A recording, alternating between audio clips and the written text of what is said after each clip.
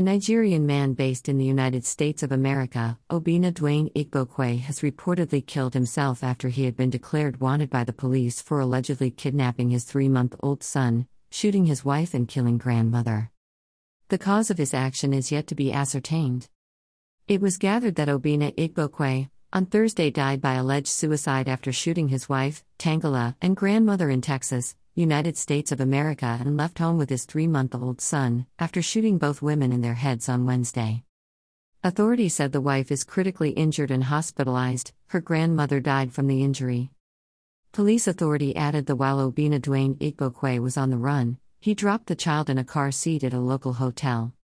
On June 2, 2022, at about 12 a.m., detectives with the Montgomery County Sheriff's Office were contacted by the Corsicana Police Department and advised they had Monsa Igbokwe in their care. According to the Corsicana Police Department, a male dropped off the child in a car seat at a local hotel and said he would be right back, but never returned.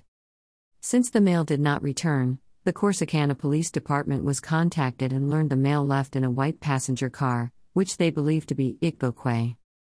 Additional alerts were sent out to local Ellis and Navarro County law enforcement agencies alerting them that Igbokwe was in the area, the police said on Thursday. The police added that Obinna Dwayne Igbokwe thereafter shot himself dead.